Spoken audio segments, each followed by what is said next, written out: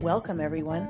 You are listening to A Fistful of Truth with me, your host, Delara Essengill. You can find me daily on my blog at www.delaraessengill.blog, and you can find me daily on this podcast.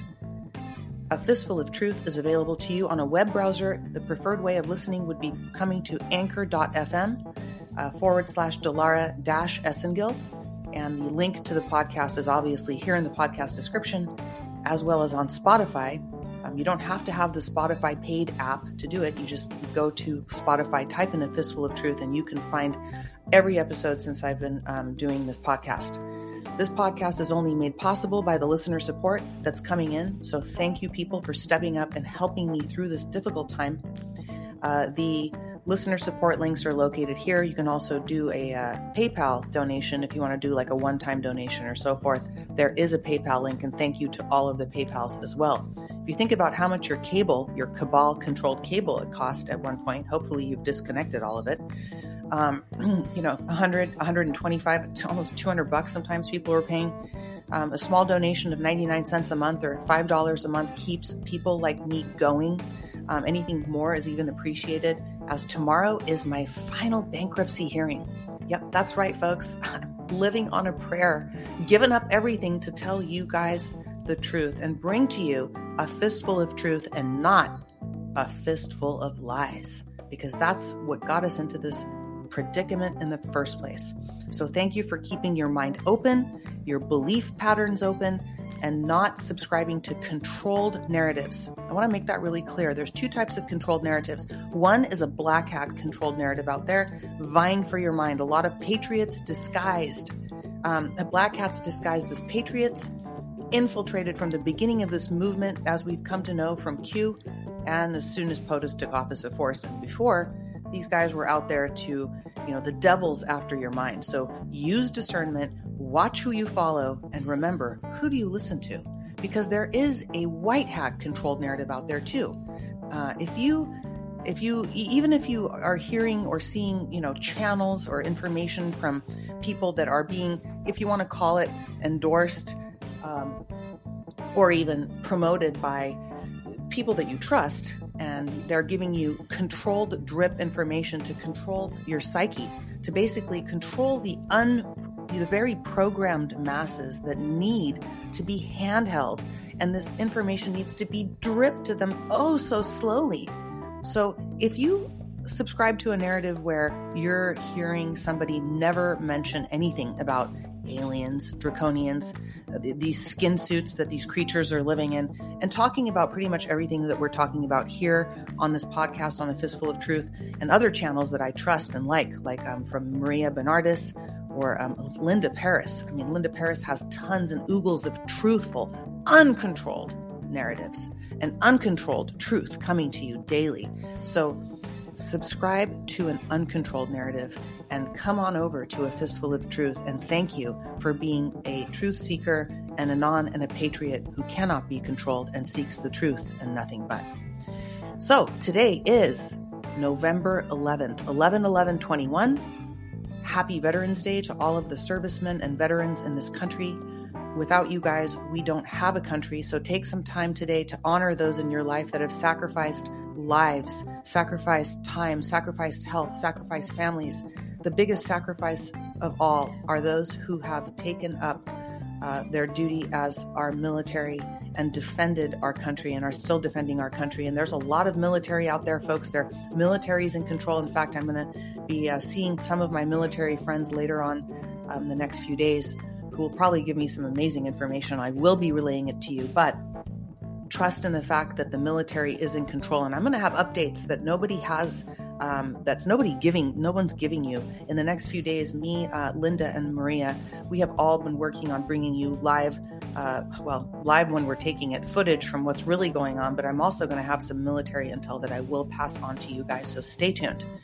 Today is Throwback Thursday, and we have a very special series for the next, I hope, a bunch of Thursdays from a very special patriot and veteran. So thank you, Mr. Sergeant, retired LAPD Officer Sergeant Mike Fanning. Thank you for your service, first of all, sir, and your dedication to humanity, your integrity, and your intelligence. One of the most intelligent and wonderful human beings that I have ever met. I'm very honored to have him here with us on the show. I'm very honored to have his story being told, as all of you guys are going to get to hear it along with myself, although I know pieces of it. We're going to get to hear it being told for the very first time on A Fistful of Truth. This next segment that we're going to be featuring Mike on, so he's going to be up next here, is the first time this is being aired. And often we hear about police corruption. We hear about police infiltration, especially in this movement. We've realized how much corruption and infiltration there really has been. Personally, from my level, I have seen it with my own eyes. And one day I'm going to open my mouth and tell all the stories, but not yet. Right now I'm busy doing other things, but that information too will come out. I have been eyewitness to a lot of police corruption in my career, and I know other people that worked in law enforcement with me, and amazing law enforcement officers. You know, there's the good, there's the bad, and the ugly. So, you know, there is the good, and I align myself with God, and those who align themselves with God stand with the good, and the bad and the ugly have no chance at all whatsoever. But back to our guest today, Sergeant Mike Fanning is here, and he's going to be telling us a story from the eyewitness testimony of his own experiences as an officer that started out in LAPD, became a sergeant, and then moved on up the ranks of his career and worked in various fields of law enforcement. And you're going to hear all about that directly from him. He's going to be divulging and explaining to us.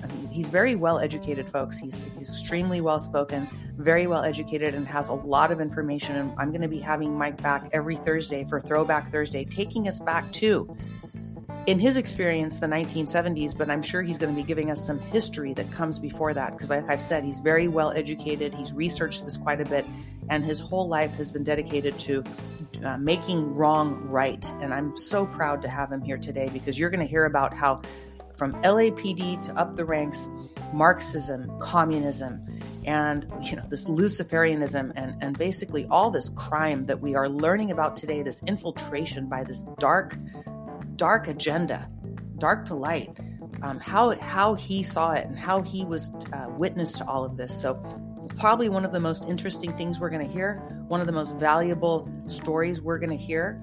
And welcome to A Fistful of Truth, Sergeant Mike Fanning. It is an honor to have you here, sir.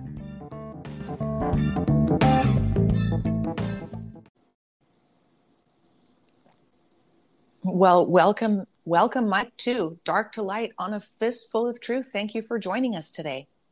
Hi, Delora. Thanks. This is our second round, folks. We wanted to make sure the volumes were right, because you guys hear what happens on all these lovely podcasts with the interference, but we're going to get through it. So if there is an interruption, we already agreed, Mike and I, that we would just, you might hear an interruption, you may not. Hopefully we'll just be able to get through this podcast. So welcome. I know you have so many stories. We have so many things we could talk about. So just before you start, I want to let the audience know that we will probably be talking with Mike again, and consider it a mini series that has no ending, folks. So why don't you, I don't really want to ask you anything, because you have so many things we could talk about. I know we had a few points we discussed, but please just take it away. Okay. Well, for the interest of your audience, our American deplorable audience, concerned with the circumstances in our nation, I would represent to you that I've been a Los Angeles police officer, and after 9/11, I also worked as in a general category that you might recognize as something called a U.S. contractor, both here in the country and overseas, where I spent 4 years in Afghanistan. But to go back to when I was a young man, just after joining the National Guard and doing my initial training, I came back to Los Angeles, where I was born and raised, and made the decision to apply to the Los Angeles Police Department, which was hiring at the time. And I applied, and I was accepted. and went through a 4 or 5 month long academy in the first part of 1970, and I then spent the remainder of the next 23 years as a uniformed patrol officer, training officer, and a field sergeant working in what generally is called downtown divisions of Wilshire Division, Southwest, which is by the Coliseum in USC, down in what is the LA Times likes to call South Central Los Angeles, which is journalistic code for high crime rate African American occupied areas, which I always thought, and all my fellow officers thought, were just regular, normal American citizens who were living their lives in the neighborhoods and in the conditions in which they were born.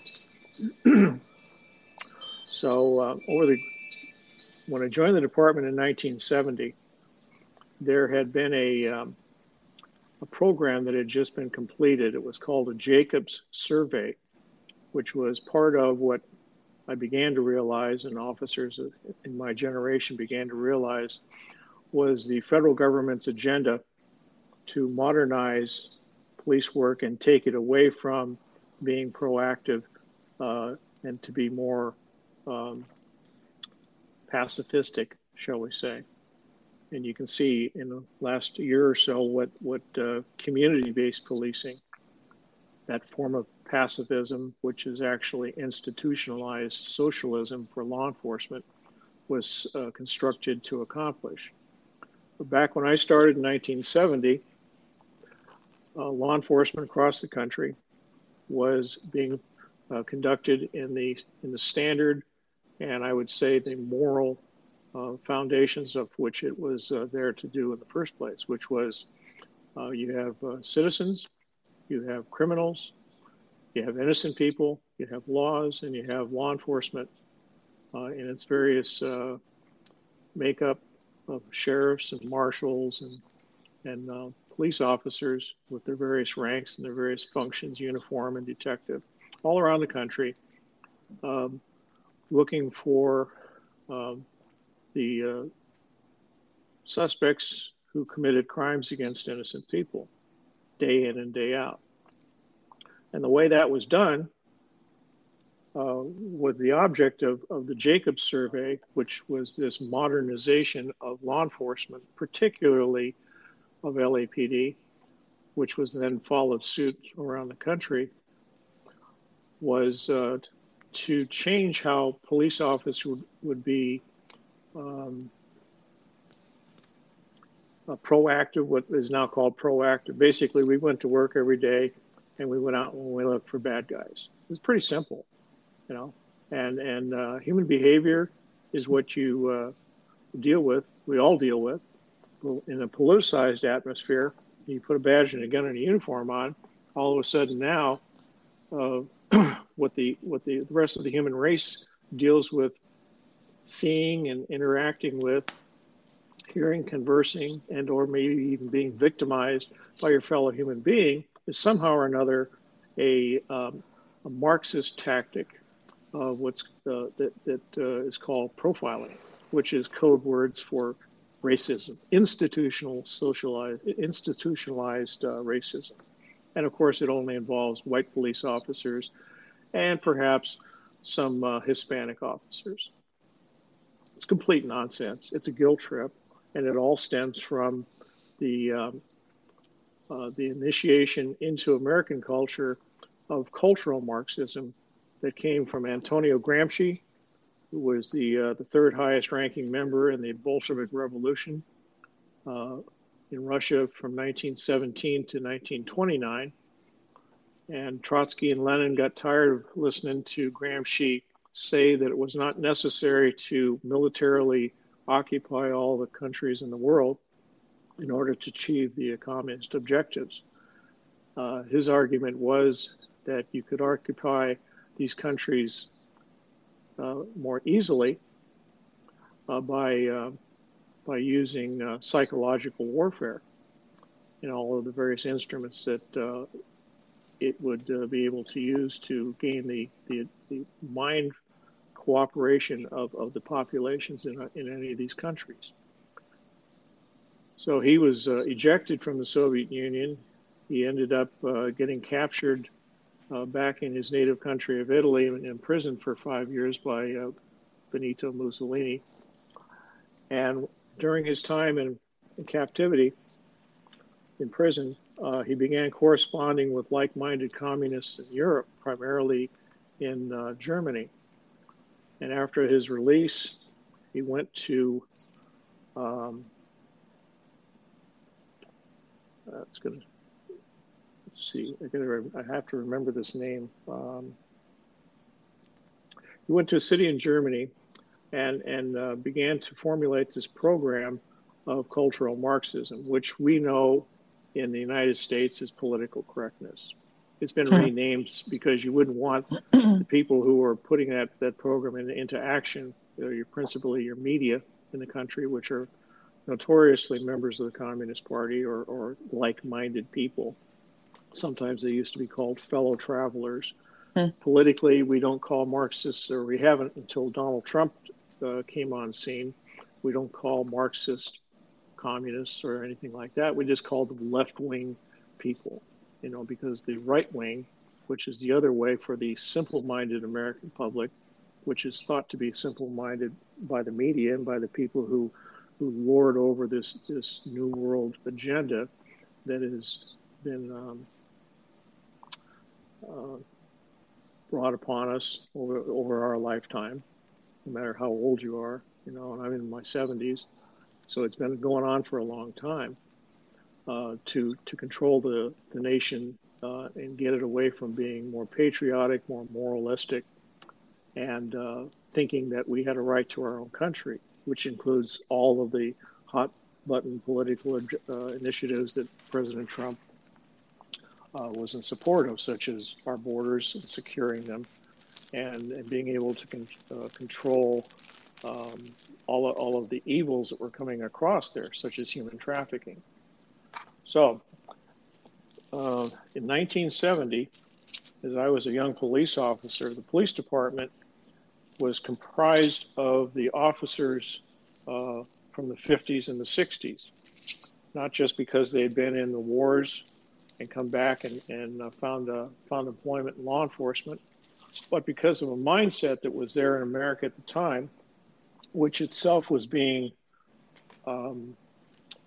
as forcefully as possible, worked against by the left, by the Marxists in the media and in politics, to try and steer away for the general population to be aware that there was, in fact, an embedded enemy in the United States cultural system.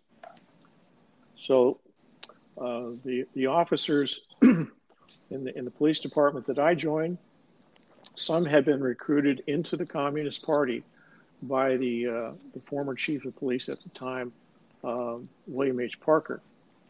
And Parker particularly put one man into the Communist Party while he was still in the police academy as a recruit officer. And his name was Saul Monroy. This occurred in 1955. Chief Parker came on to the PT field where all of the physical training was being conducted there in Elysian Park. And he walked to the PT field and found Officer Monroy, called him to attention, took him for a little walk, asked him if he enjoyed being a police officer. And this young recruit officer was amazed that he was being called out from his classmates to have this question asked of him. And of course he said yes. And the next thing that was said to him was Chief Parker informed him, well, good, because as of now, you're no longer going to be a uniformed police officer of this department.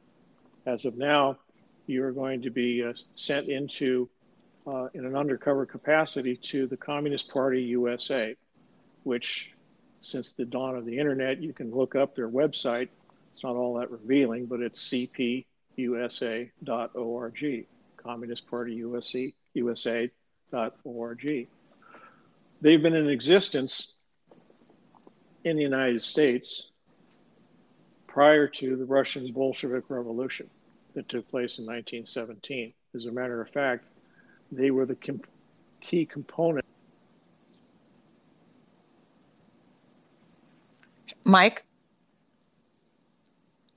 we're gonna cut here, folks, and we're gonna start over. We're gonna continue.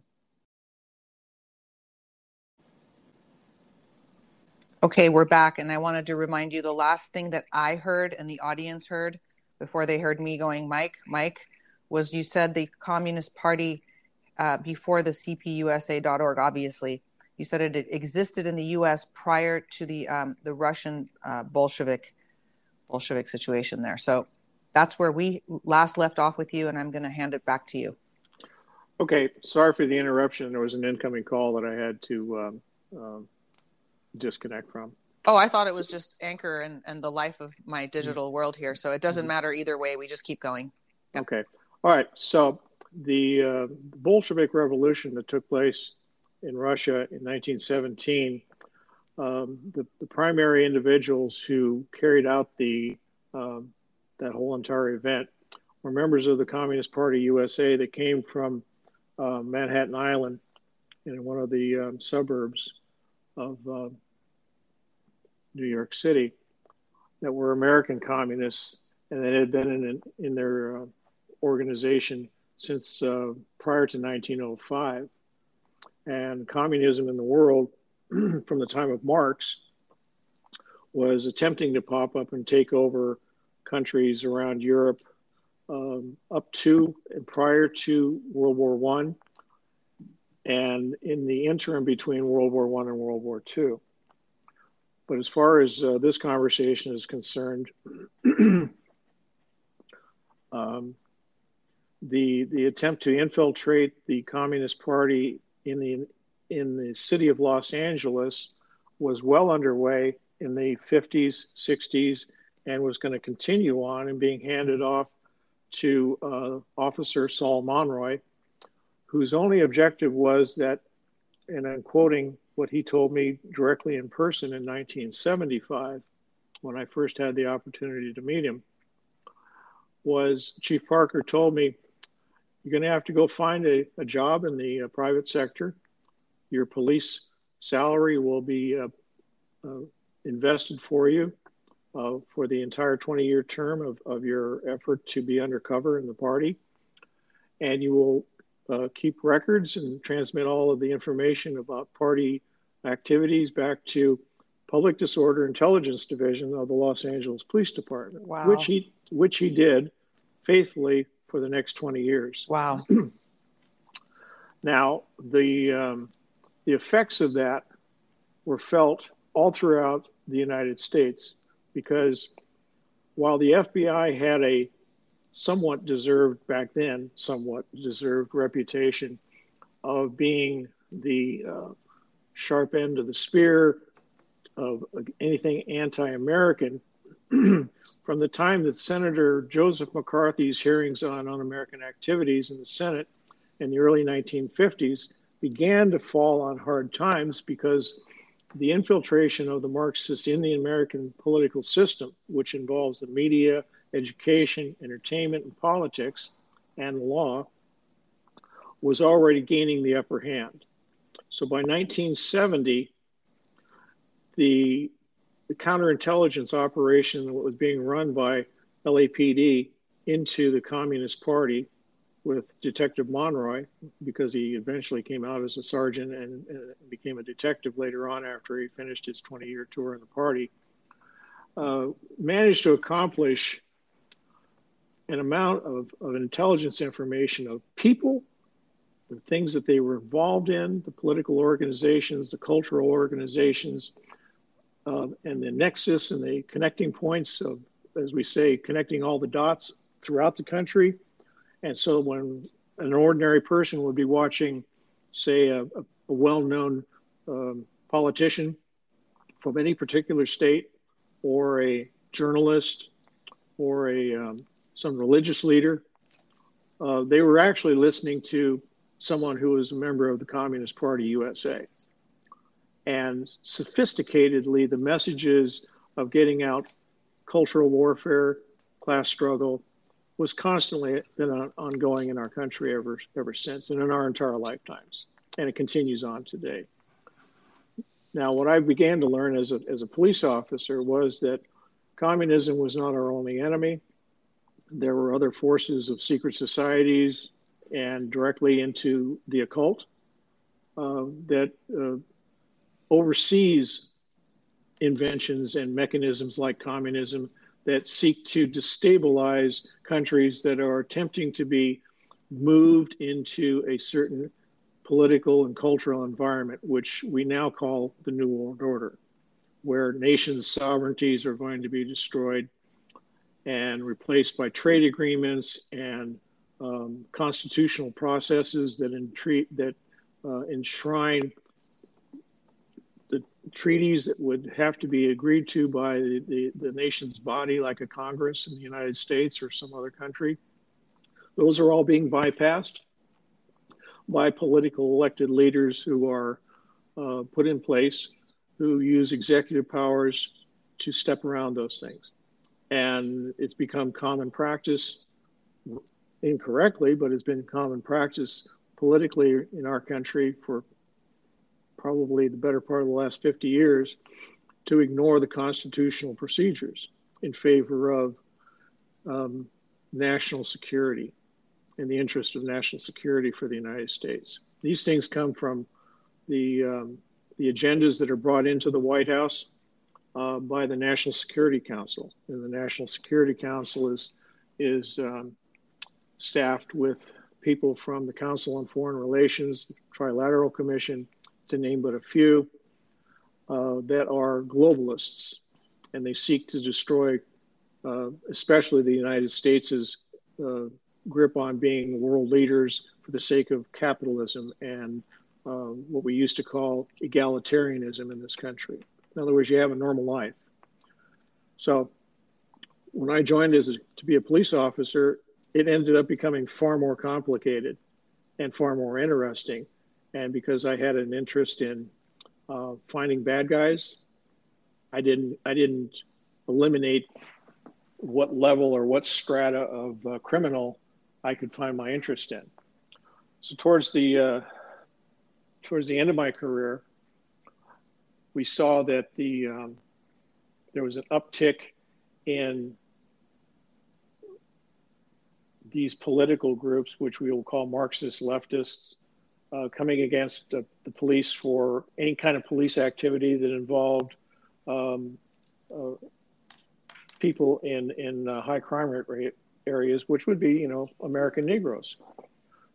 Having worked in South LA and been around the American Negro population almost all of my entire police career, I can tell you that American blacks are good people. They're family oriented, they're God-fearing, and they're the first recipients of the crime that occurs in their area. But when the news media, which are the instruments of one of the first rungs of putting out cultural Marxism in the media every day, commenting about criminal activity and ongoings in the cities, is that they put a spin on it so that it seems as though the people who are being arrested are being brutalized and are being unjustly targeted as being suspects of crimes. And what we see today is that their success of taking over this country from within, which is part of what's been known in worldwide communism as the long march through the institutions, has been ongoing, and they're very, very successful. They can do it so much easier today, especially with technology, because it takes maybe 10 minutes to get the whole world aware of something that occurs in one part of the world. It never used to be able to be this way. News stories that I lived through of crimes that took place in Los Angeles during my career between 1970 and 1993, most of those were things that would never make any section of the Los Angeles Times, let alone national news media. But because now they're being spun into some larger picture and some larger political objective, we now see that the events of Ferguson, Missouri, what those could lead to when manipulated by the media for all the wrong reasons. And we find ourselves at this stage in our country where the very clearly the other side, the enemy that resides within our country, is in control. And I'm very concerned about it. After I want to just interrupt for just 1 second. The enemy is in control as far as what has been going on up until now, but a lot of us are now seeing the show being revealed. I personally believe that the white hats are completely in control. We can go into this in a future episode too, because we will have to, because things will start happening. But as far as the enemy is real, and everything you've set up to now is, my God, I always think you should just have your own. We should have a series with you telling us all this history, because you're seeing it from an inside perspective from your career and your life, and you actually lived these moments, and you're saying this from a first person perspective. But as far as you're concerned, a lot of people are concerned, and the reason I stopped you to interrupt was because a lot of people are concerned. It's not just you, but part of what we're doing here on A Fistful of Truth is to tune into the facts that are slowly being revealed to us as far as the who's really in control. So debatable, I know, on some level, but I sincerely believe that this is now, we're just watching what has already happened. But please go ahead, and I'm sorry for interrupting. No, it's part of the conversation, and it's good that you brought those points out. What's debatable on any level for people who are of our like mind throughout the country doesn't necessarily always generate anything beyond some form of agreement and some form of disagreement. Correct. Where we're at today is our country is split down the middle, and half the country is Marxized, and their voting patterns, those who actually do vote, that are split along the party lines of being Democrat, because it's either Democrat good, Republican bad. Right. But it's halfway. It's the country is split in half politically in terms of when they come out to go to vote. The manipulation of the vote fraud and enhancing the turnout is just is part of a morale destroying factor or facet of the overall agenda to keep the Americans who could take our country back from staying pretty much inside their houses and listening to the internet and watching whatever news programs they watch, and not doing what people in Eastern Europe have been doing for the last couple of centuries, which is they get all upset and they go out on the street and they march on their cities' governments, and they attempt to affect a good moral-based change. Yep, I agree. Okay. So now the thing that would draw it a little closer is to what the Marxist accomplishments were towards the end of my career, and I could discuss in some specific details how the lead up to the 1992 riots was actually put together, and who some of the names of the party who were in city government and the media and the church's organizations that were involved that led up to participating and putting the riot together. That would be probably the next thing that we could probably talk about. Let's talk about that, because this story is not going to end here. We're going to pick it up wherever you leave off this time, because I mean, there's so much to this. As you know, there's years and there's centuries behind that we can go into, because you have amazing knowledge, and you're very well spoken about previously to this, like, from all sorts of aspects, how we got to where you just started the story. But anyway, please go ahead. And then wherever you decide to leave off, we will call it the end of this interview. And then our audience and myself, I always take notes when you talk, by the way. I feel like I'm in a school with a teacher that I actually respect. So please go ahead. Okay. So everybody is aware that Rodney Glenn King got arrested out in Foothill Division towards midnight of sometime in 1991. I forget what month it was. At the time, I was a sergeant working down in Southeast Division, which is the lower half of what used to be 77th Division, also known as Watts in South LA. We, from the night that the altercation took place, 6 hours later,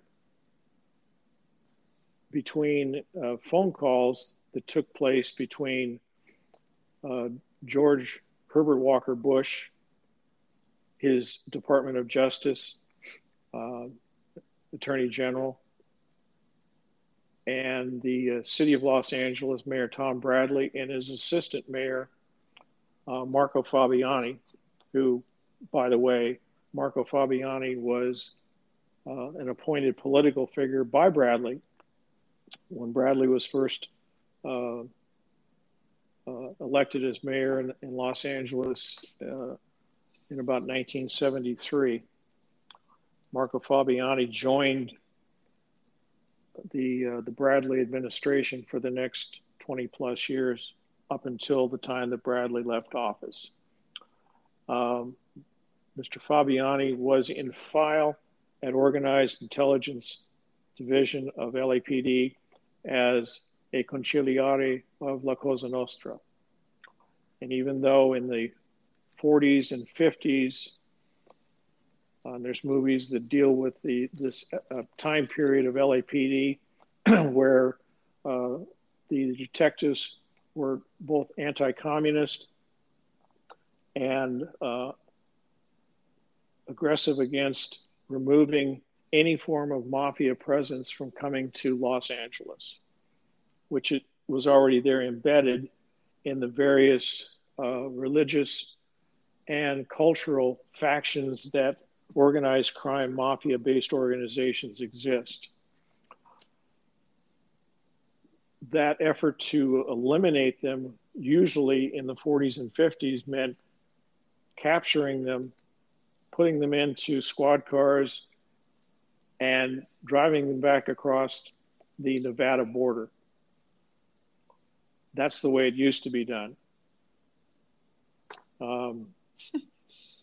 It's in the movies, the LA Confidential, and I forget there's another movie that kind of gives that flavor of how it used to be done. Is you pick these bad boys up and you, like a scruff of the neck, and you take them across the state line and say, get out, get the hell out, and don't come back. But there was too many of them, number one.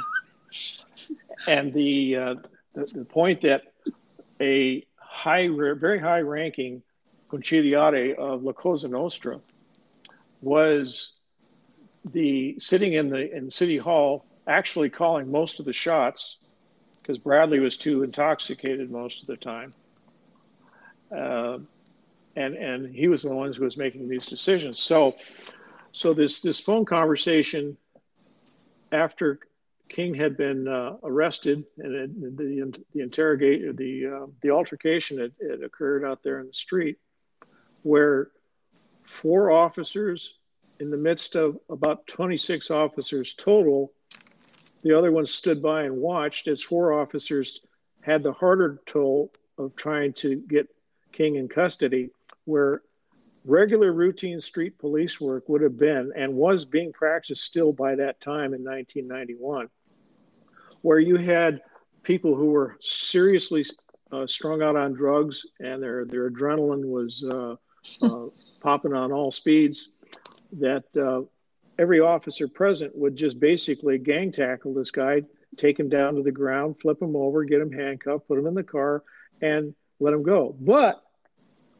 the institutionalized racism within LAPD, thanks to the Oscar Joel Bryant Association, infecting the officers throughout the department with this cultural Marxism, black versus white, bad cop versus good cop, black cop versus white cop division mentality was in effect. And so those officers who stood by and did nothing were the ones who made that arrest turn into what it was made into looking like had taken place. Right. Okay. And so there's these distortions and the amplification of what propaganda and what the listening public is able to conclude on their own. It was toast. So from midnight to 6 o'clock in the morning, a consent decree, which requires going into court and having judges preside over matters. No, that didn't happen. It was a consent decree that was signed between the federal government and the city of Los Angeles to allow the FBI to come out and take over management of the Los Angeles Police Department, comma, and that there would be a similar takeover of all municipal law enforcement organizations around the entire United States in the ensuing year. And who was president at that time? Were we talking early 90s? George Bush the first. Yep. Not W, but his daddy. Right. All right.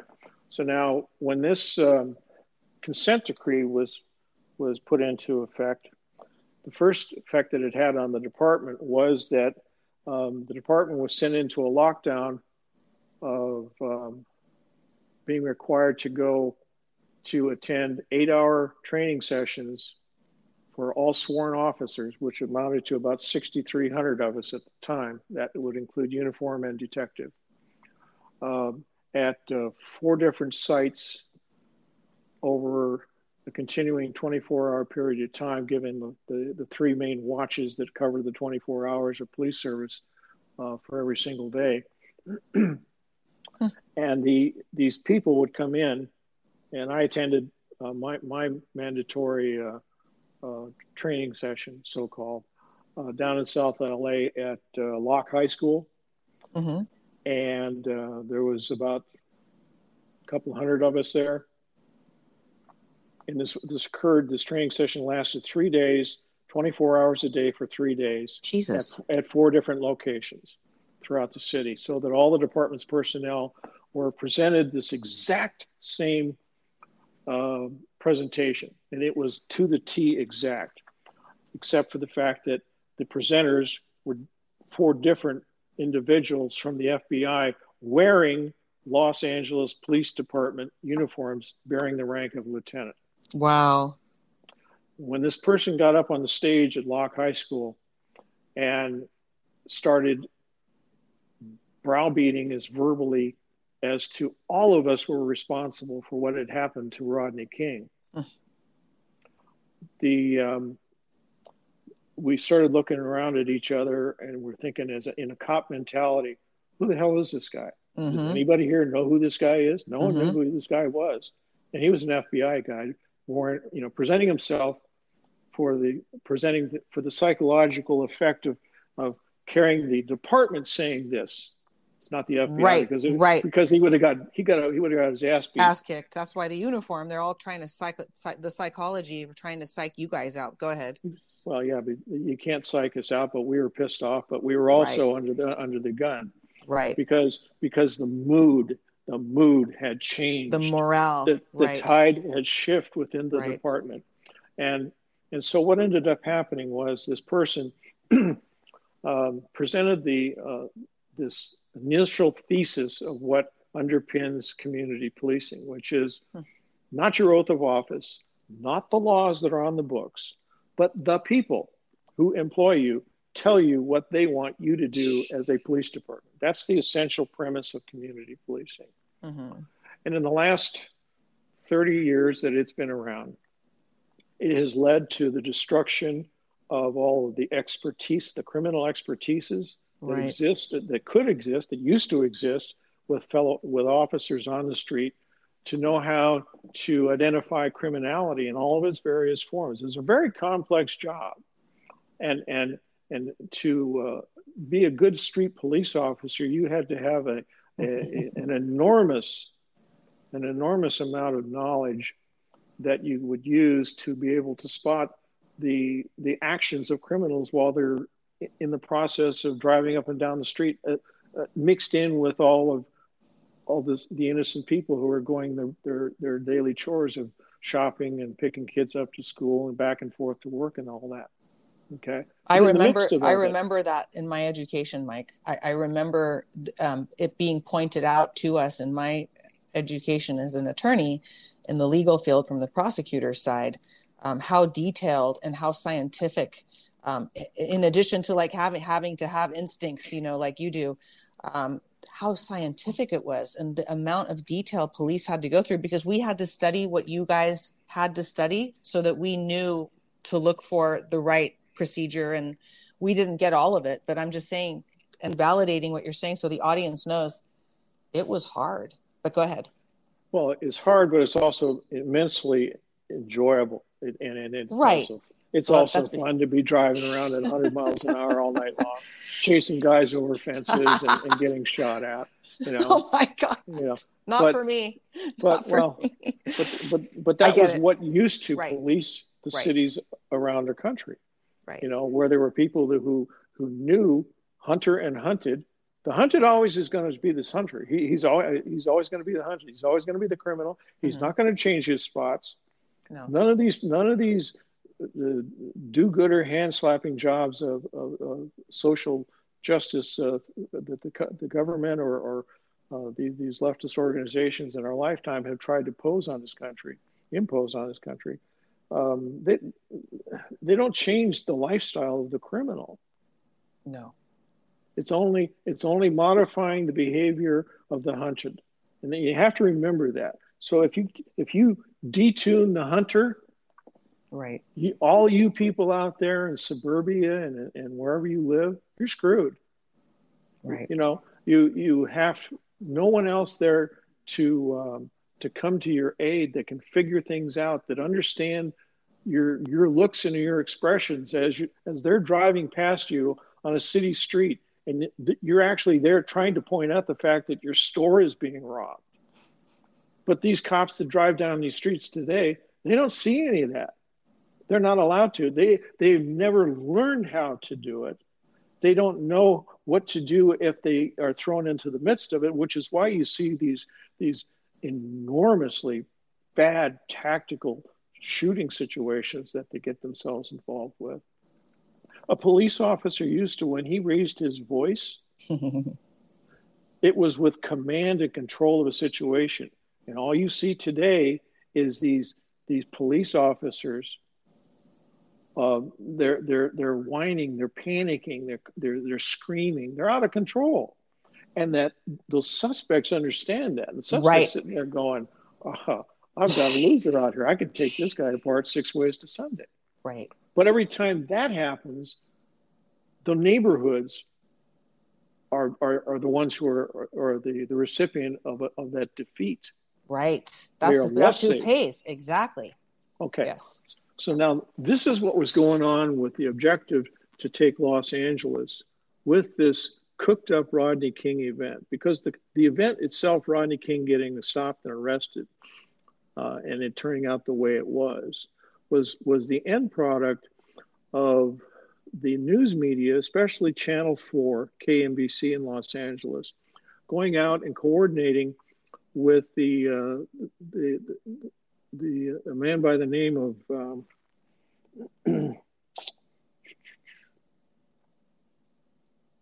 I can't think of his name right now. Was he in television? No, he was a Hawthorne Police Department officer, and he was off on stress. He was very stressed out working Hawthorne Police Department as a black militant police officer. Don Jackson. His name was Don Jackson. And Don Jackson was part of the Oscar Joel Bryant Association that I spoke of that had been Marxized Mm-hmm. They took over an outstanding, heroic black police officer who had been killed as a consequence of the injuries sustained while he was trying to stop a robbery in progress at a Los Angeles, South Central Los Angeles liquor store owned by African Americans. You know, and that kind of a benevolent organization that honored his service, that was put together by the police department, of all the racial entities that were in the police department that existed, was done because they loved that officer. They didn't hate him. They didn't abuse him. They didn't try to calculate a political gain because he was black. No, it was genuine. It was sincere because we're all blue. You know, we're all brothers. Right. So it's like soldiers. Yep. And officers. They go to war. Okay, the war that has been raging in this country, that is the crime increase in the various decades, especially in the 50s and 60s and the early part of the 70s, was a direct implementation of Chairman Mao Zedong's cultural warfare revolution throughout the world. The Black Panthers used, and the Nation of Islam, Louis Farrakhan, and before him, Malcolm X, they used Chairman Mao's Little Red Book. Yes, they did. And they get 501c3 tax-exempt IRS status as a religious organization. The Nation of Islam does. The Nation of Islam, under Louis Farrakhan, was received a $5 million check from Muammar Gaddafi after Pan Am flight over Lockerbie was shot down. Was not shot down, was blown up. And President Reagan went over and dropped some missiles on Gaddafi's palace and killed one of his kids. Gaddafi sent $5 million over. That was not intercepted, but the act of the money being transferred over to Farrakhan, and the phone conversation that took place attached to that check was to find the means and all the logistics to carry out what became the first attack on the World Trade Center. Wow. Now there used to be an ongoing LAPD wiretap that existed from organized crime and public disorder intelligence divisions out of LAPD over to Mayor Bradley's office. And they used to routinely tap all of the phone calls that came in to Bradley from whatever sources. So there were the ones that where Chief Gates personally told me, and where one of my former partners personally told me, they had intercepted calls from Louis Farrakhan talking to Tom, Mayor Bradley, about how things are going, what their actions, their initiatives were, and where they were standing. What maybe Bradley needed to do to help matters along. So when it came down to this after action of King being arrested, and after the altercation, and how it was going to be stage managed, the events began to be put into place for the riot. And I was working as a patrol sergeant in Southwest Division in 91 and just prior to 92, before the riots took place. And I saw all of the Revolutionary Communist Party literature being passed out throughout the gang areas. You could see it posted on telephone poles, and you'd see it in a lot of different venues down in South LA, talking about the upcoming riot. I then had a friend in the private sector who was a book publisher on matters that deal with the topic of conspiracy and political intrigue. Mm-hmm. And he had made contact with the private underground bookstore operated by the Communist Party USA in Los Angeles. It was located down in the 6,000 block of Western Avenue. And he went in there one day looking for a particular picture of Marx and a particular picture of Lenin. And this man was very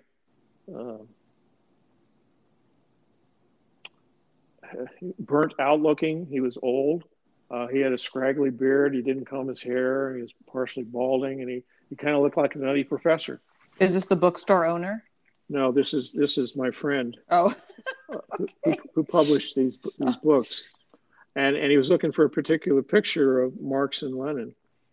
And so he went in there. He's walking around, and the man came out from behind the back room and noticed he had a customer in the store. Asked, how he could help him. The man misread my friend, and he misread him to the point of thinking that he was a fellow communist or a fellow Marxist, just, one of us. And so he took him in the back room, and the specific picture that he was looking for, he actually had in a book, and he made it available for my friend, and they did a little transaction on that. But then before he left, he was asked, by the store owner, or the bookstore owner, are you attending this year's fundraising event at the Sheraton Hotel in Santa Monica? And my friend, his name is George. He said no. He goes, would you like to be invited? And George said, well, sure, of course. And so he goes. Oh gosh. And this annual fundraising for the local part of the Communist Party out in the West, which was called the Western Province of CPUSA. At this fundraising event was people like I think you remember this guy Mark Ridley Thomas. He just got recently arrested by the FBI of all people. The FBI arrested him for corruption. Huh. That's in the news here in Los Angeles at its present time. But back in 91 and 92, in the summer of 91, at this fundraiser for the party, people like Mark Ridley Thomas and various rabbis and some Catholic Church leaders and other Protestant denomination leaders were there. Members of the school board were there. LA councilmen and LA County commissioners were there. It was a who's who and the media were all there to listen to the program for the implementation and the planning of all that was going to go into the riots that were going to take place after the expected verdict of innocent was going to be given to the 4 officers out in Simi Valley that following spring. So the MC of the event, remember, everybody there in that room, minus my friend, were all members of CPUSA. Wow. The MC of the event was Stanley Scheinbaum. Stanley Scheinbaum was, at that time, the president of the Los Angeles Police Commission, appointed by Mayor Tom Bradley. This is like a really bad movie. The second person, the co-host was Melanie Lomax, who was the former Los Angeles Police Commission president. And the police commission sits on top of, above, and it has more authority than the chief of police. And this is 91 still? Yes. So this is a war, and the civilian population is out here cutting their grass, drinking their beers, and watching their videos, and finding the next babe they're going to make love to. All right? But all the rest of us that actually knew what was going on knew that just like in a war, like in World War I, and you know 100 yards away, in another foxhole and another trench line is the German enemy, and we're on the other side here, the British and Americans fighting, and the French are over there fighting, and you're the only ones who really know how bad this situation really is. The invisible enemy means many things. Certainly, of course it does. Yeah. And when you're telling the average person, even this type of a listening audience, it's as if it's it's a bridge too far. It's like, no, I can't accept this. Well, turn inward to yourself. Go stand in front of a mirror and ask yourself, what have I been doing so that I can't understand this?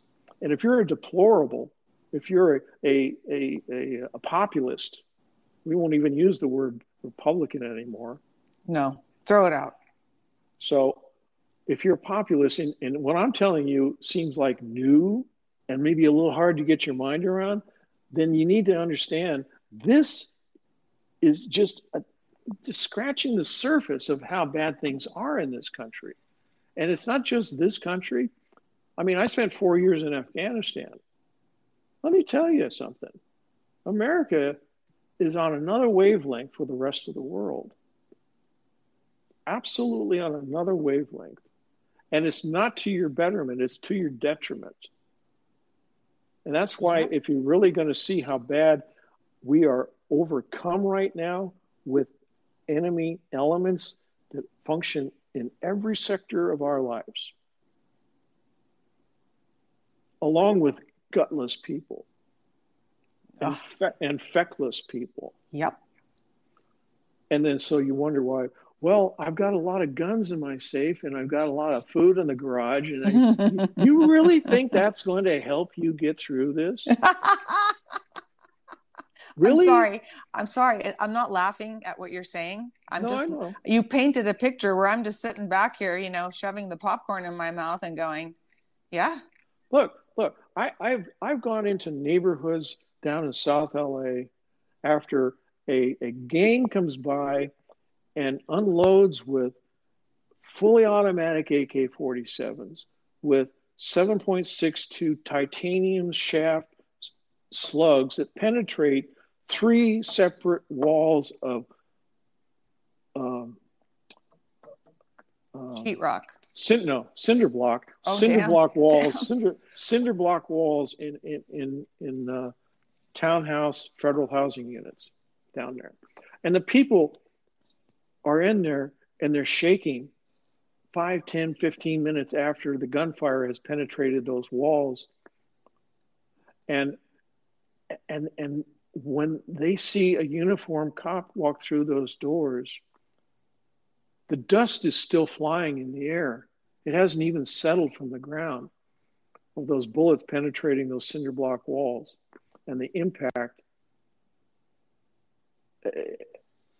Those people, for the first time that day and for the next maybe 15 minutes to an hour, are going to feel safe for the very first time in a long, long time. And so what this government has been doing little by little in my lifetime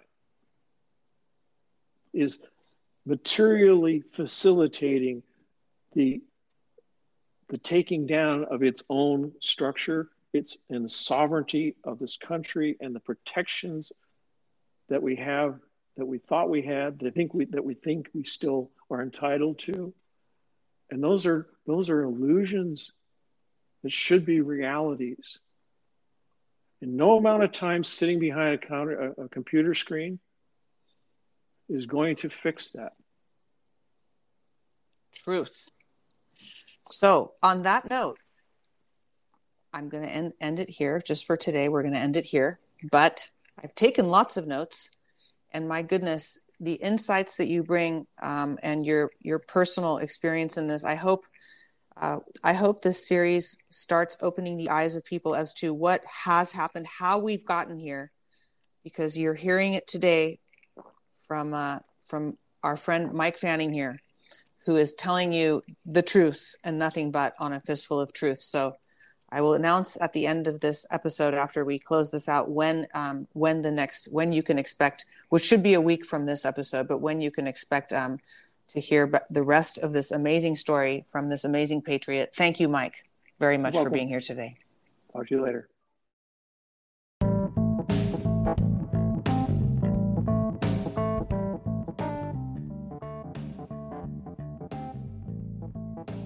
Well, just wow.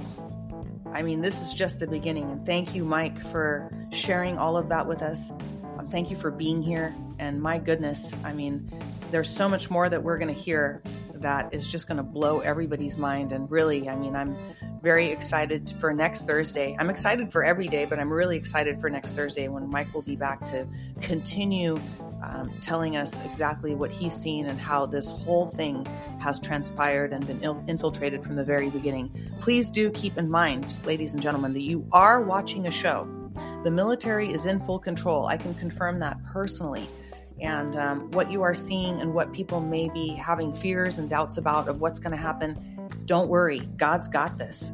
And God is using the wonderful people like General Flynn, like Donald J. Trump, our current president.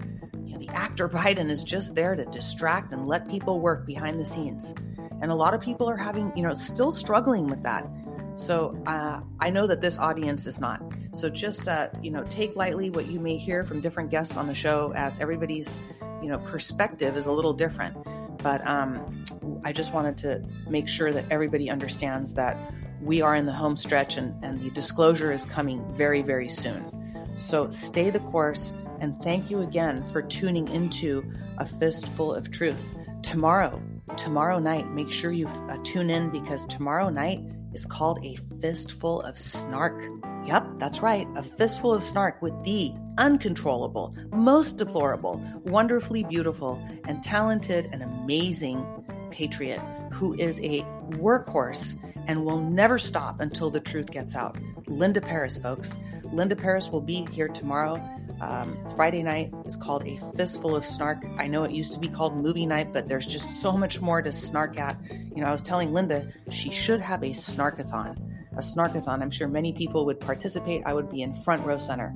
So join me tomorrow night with Linda Paris here on A Fistful of Truth, where we're going to talk about the latest that's going on with the Standard Hotel, Adam Schitt, and all these shitty people who are about to get the axe. A lot of them have already been executed, and we're going to have a lot of great new information from you. And thank you also to Maria Bernardis, who is, my God, one of the best patriots I've ever met. So I'm surrounded by amazing, angelic, wonderful, truth-seeking, uncontrollable patriots, bringing to you in unison and together a fistful of truth. So God bless you all. Thank you for tuning in, and I'll see you guys tomorrow night. Where we go one, we go all.